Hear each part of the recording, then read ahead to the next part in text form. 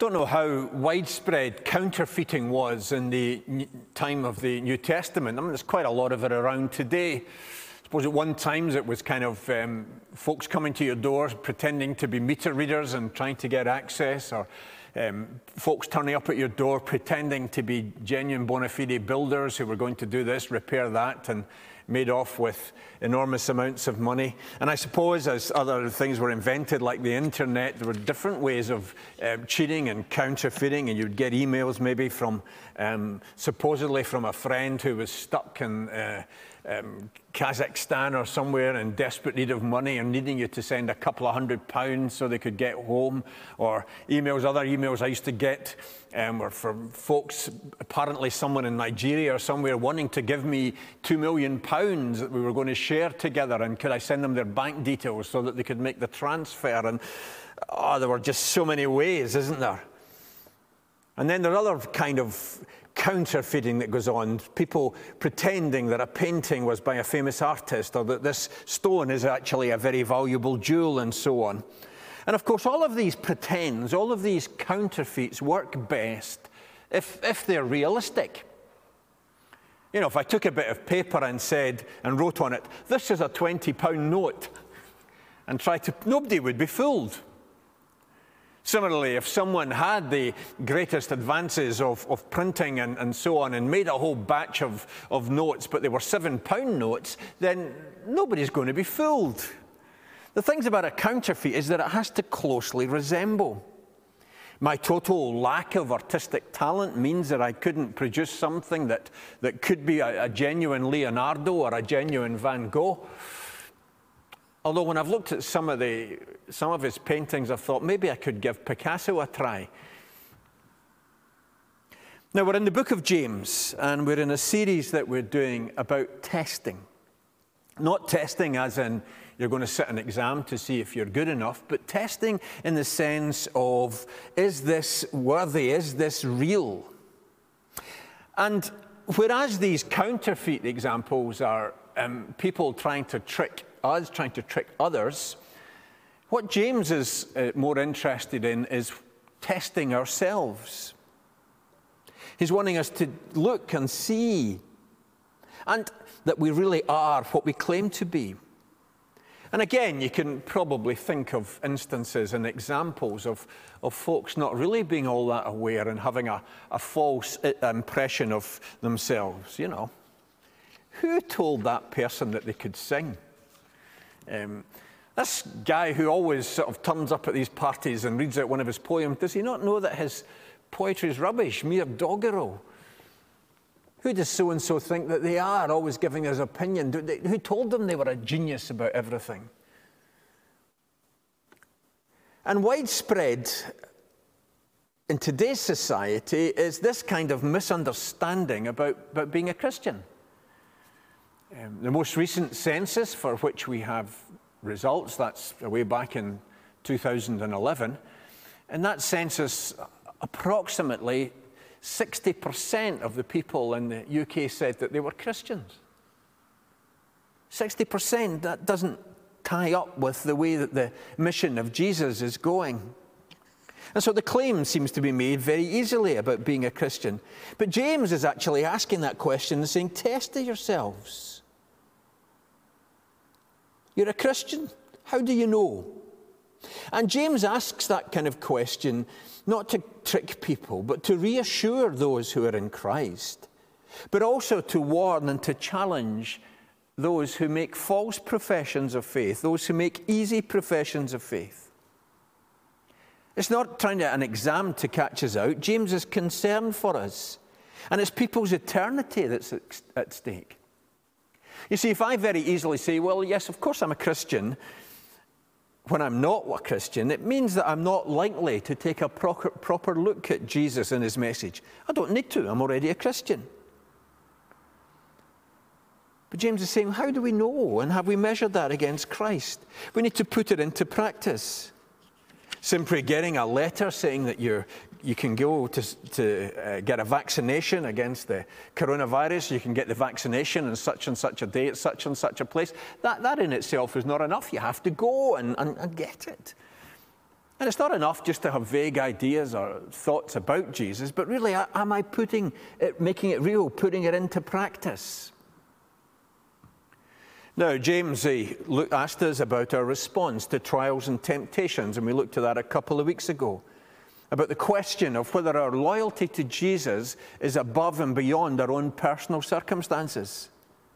Because if Jesus is Lord, then the key issue is following him, loving him, serving him, even if it's difficult to do so.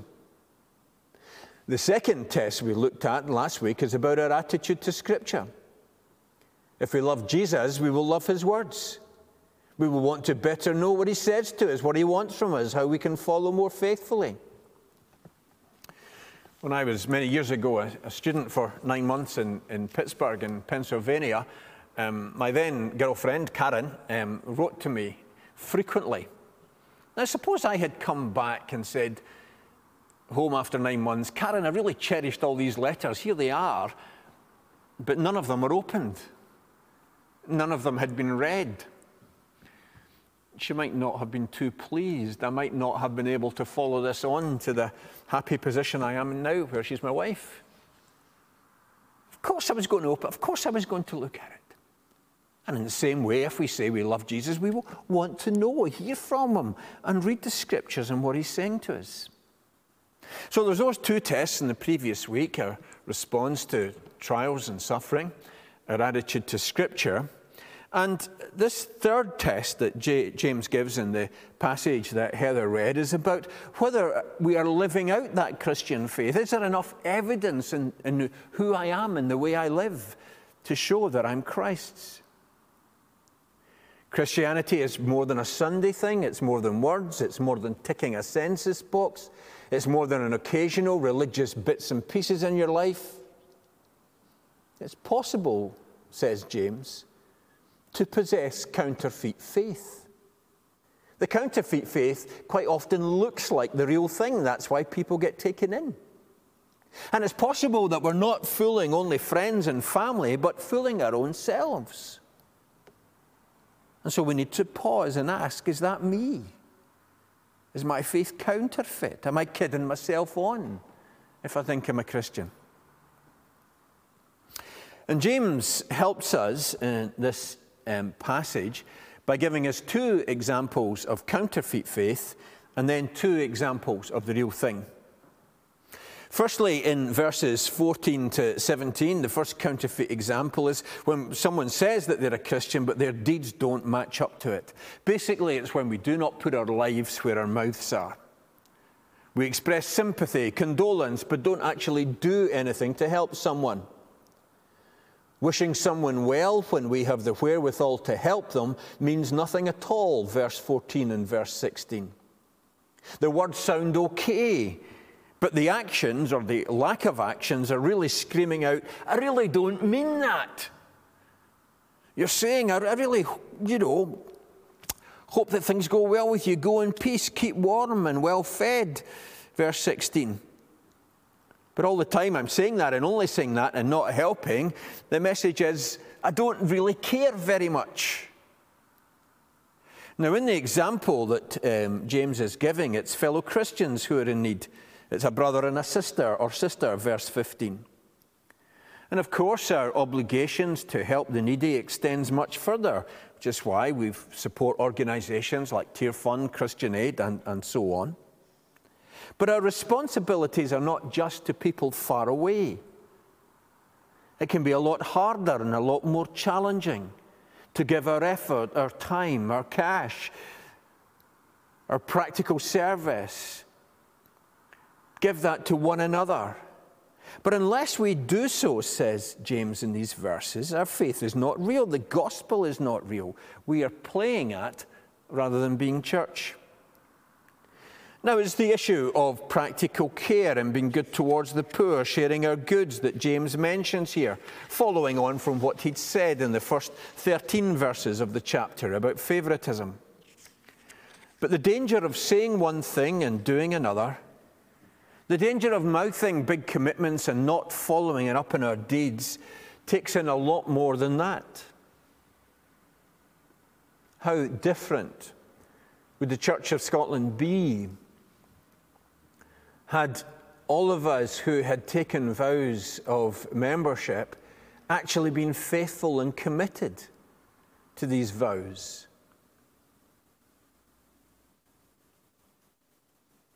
I think we would have quite a different church throughout the nation were that the case. So if we say, well, yes, I'm a Christian, but don't actually put the teachings and the way of Jesus into practice, don't take up our cross daily and follow, then we are kidding ourselves on. We are being counterfeit and fooling ourselves. The second example he gives in verses 18 and 19 is where people think they can pick and choose. He imagines someone saying, verse 18, well, we're different. You're about what we need to believe. You get the books out. You want to understand doctrine. Me, I just get on with helping others.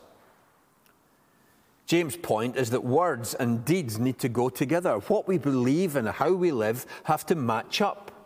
It's not that there are some Christians who understand things, and then there are some Christians who do things, and then particularly in today's society, we should say, some Christians who feel things. It's not that there are three different groups and you take whichever way you like. No, these things all come together. And real faith should be seen. We can't just simply pick and choose. And then contrasting with these two false examples, he then gives two examples of faith. Firstly, Abraham, verses 20 to 24.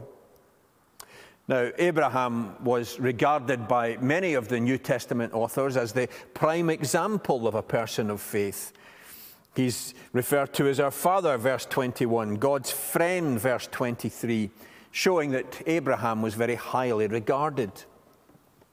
An example is given of his being ready to offer Isaac. And that's not simply an illustration of big commitment to do what God asked, but also trust in the promises of God. Abraham had been given a promise that he would be the father of many nations. It's a strange promise because he was already an old man and Sarah, his wife, an old woman, and they didn't have any children. But they eventually did have a child, Isaac, born out of time, as it were. And it was going to be through this seed, through Isaac, that this promise was going to be fulfilled. But then God says to Abraham, I want you to go and take Isaac to a place that I tell you, and I want you're going to have to sacrifice him to me. You're going to have to kill him. And so the challenge for Abraham is not just about killing his own son, which is big enough, but also, you've given me that promise. It didn't seem like it could happen. Miraculously, it did seem to happen, and now you're wanting me to cut it off, put an end to it. True faith was being worked out here by Abraham as he believed God. Here was belief and action working together. Here was someone who was very much not just saying, I believe, but was prepared to act on it and to trust. Now, for any and all true believers in Christ, there will be things in our lives that we've done, choices we've made, other things that we've not done, and so on. Things that do not make any sense except for our being followers of Jesus. All true believers will have examples of that. The way that we spend our money, the things that we don't do, the things that we've turned our back on, whatever. Just as Abraham taking Isaac out to sacrifice him on the mount didn't make any sense except God had spoken to him, so there should be things in your lives, things in my life that make absolutely no sense other than we're following Jesus.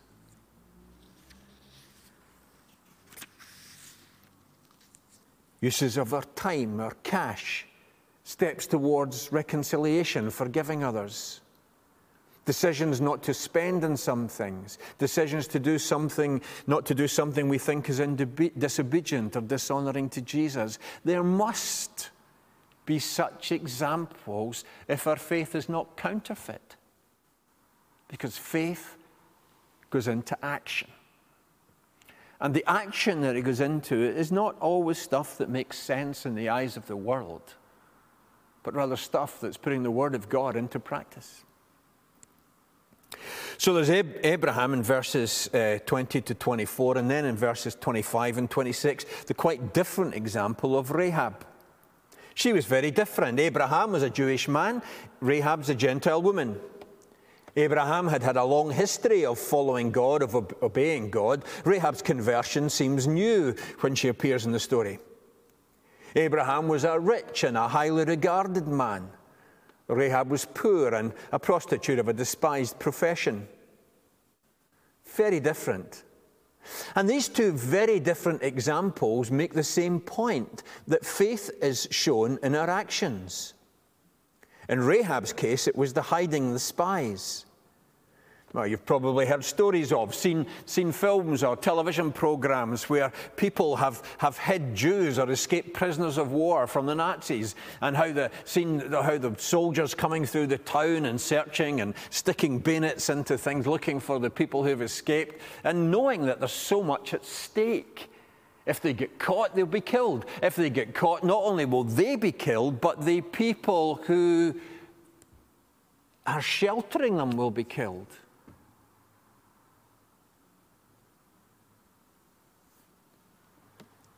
High stakes. And that's what it was for Rahab. She was hiding the spies. If they get caught, they would be killed, and so would she. She had heard about the Lord. She had heard about what the Lord had done for his people.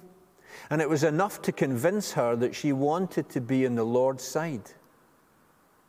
He was her chance. But it was a gamble. The stakes were high. But faith trusts. Faith acts.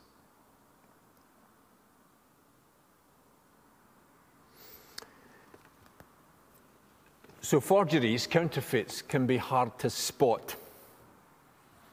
That's the whole point about them. They come in all shapes and sizes, but so too do the people of faith. And James, using Abraham and Rahab as examples, tell us that. Very different.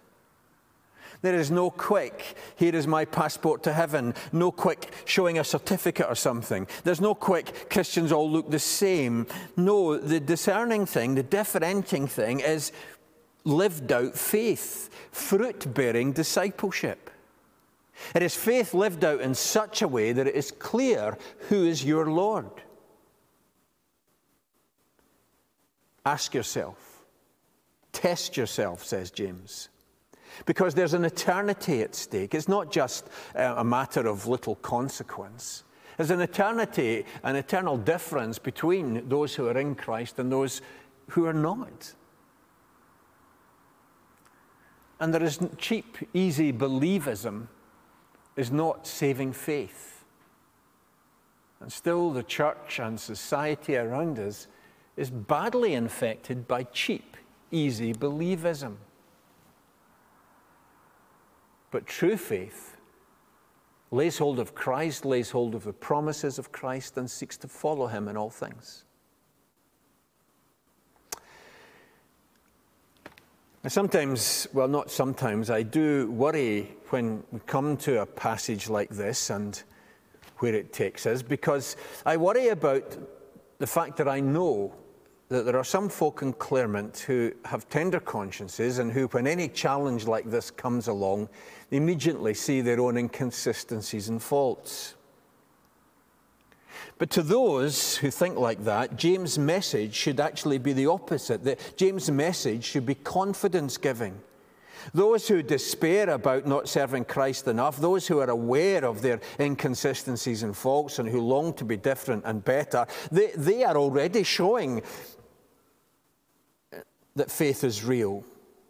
And even though you might not be doing enough in your own eyes, even though there is, with all of us, room for progress, the very act of trusting Jesus, the very act of seeking to put his will into practice in daily life is reason enough to be confident. However, I also know at Claremont, and in some cases I know this a lot better than some folk know about themselves. I know that there are some who too readily are assuming that they must be fine, that no serious checkup is needed, and that all is well. It might be because you're a member. It might be because you've been baptized. It might be because you have a standing order. It might be because...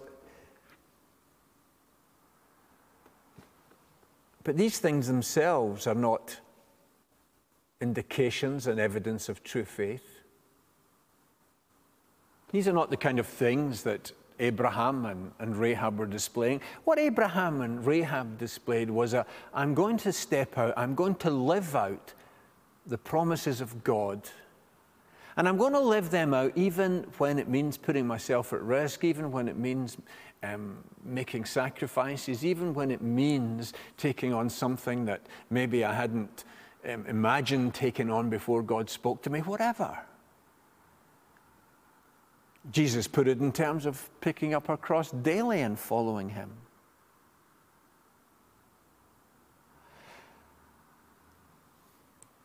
Finding out that what you've got is easy believism and not true faith is not something that you should leave until the day of judgment,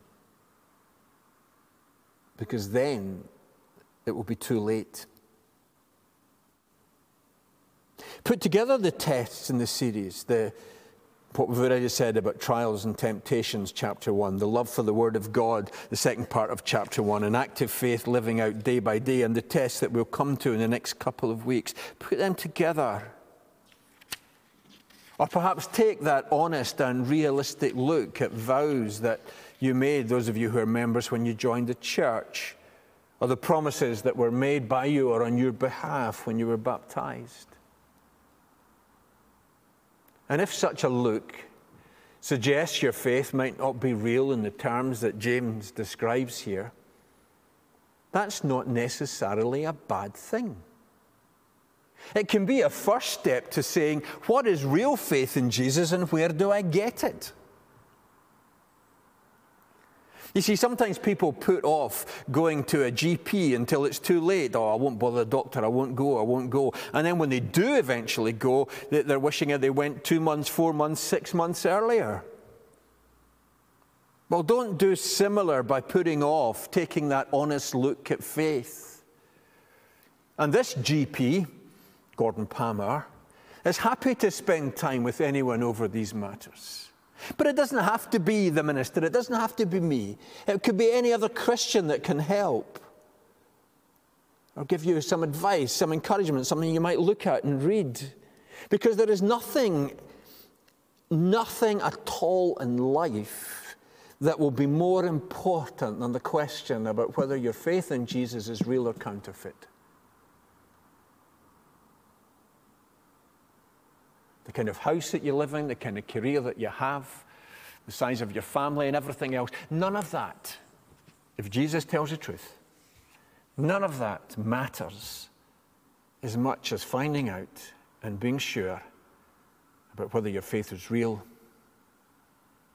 rather than settling for the counterfeit.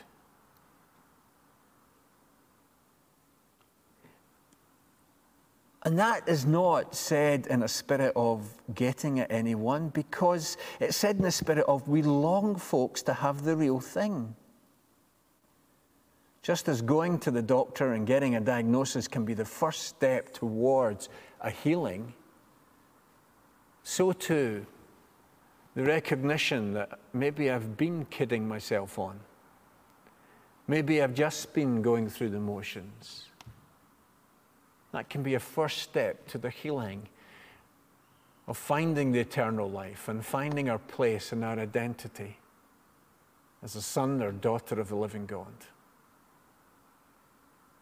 And that we long to be the reality for all of us. Let's pray.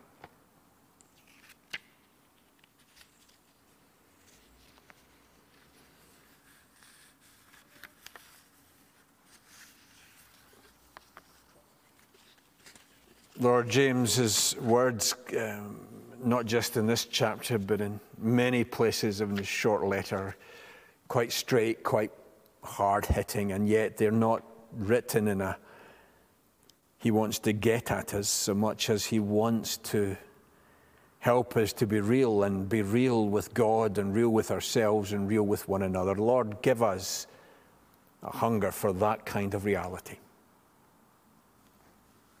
Amen.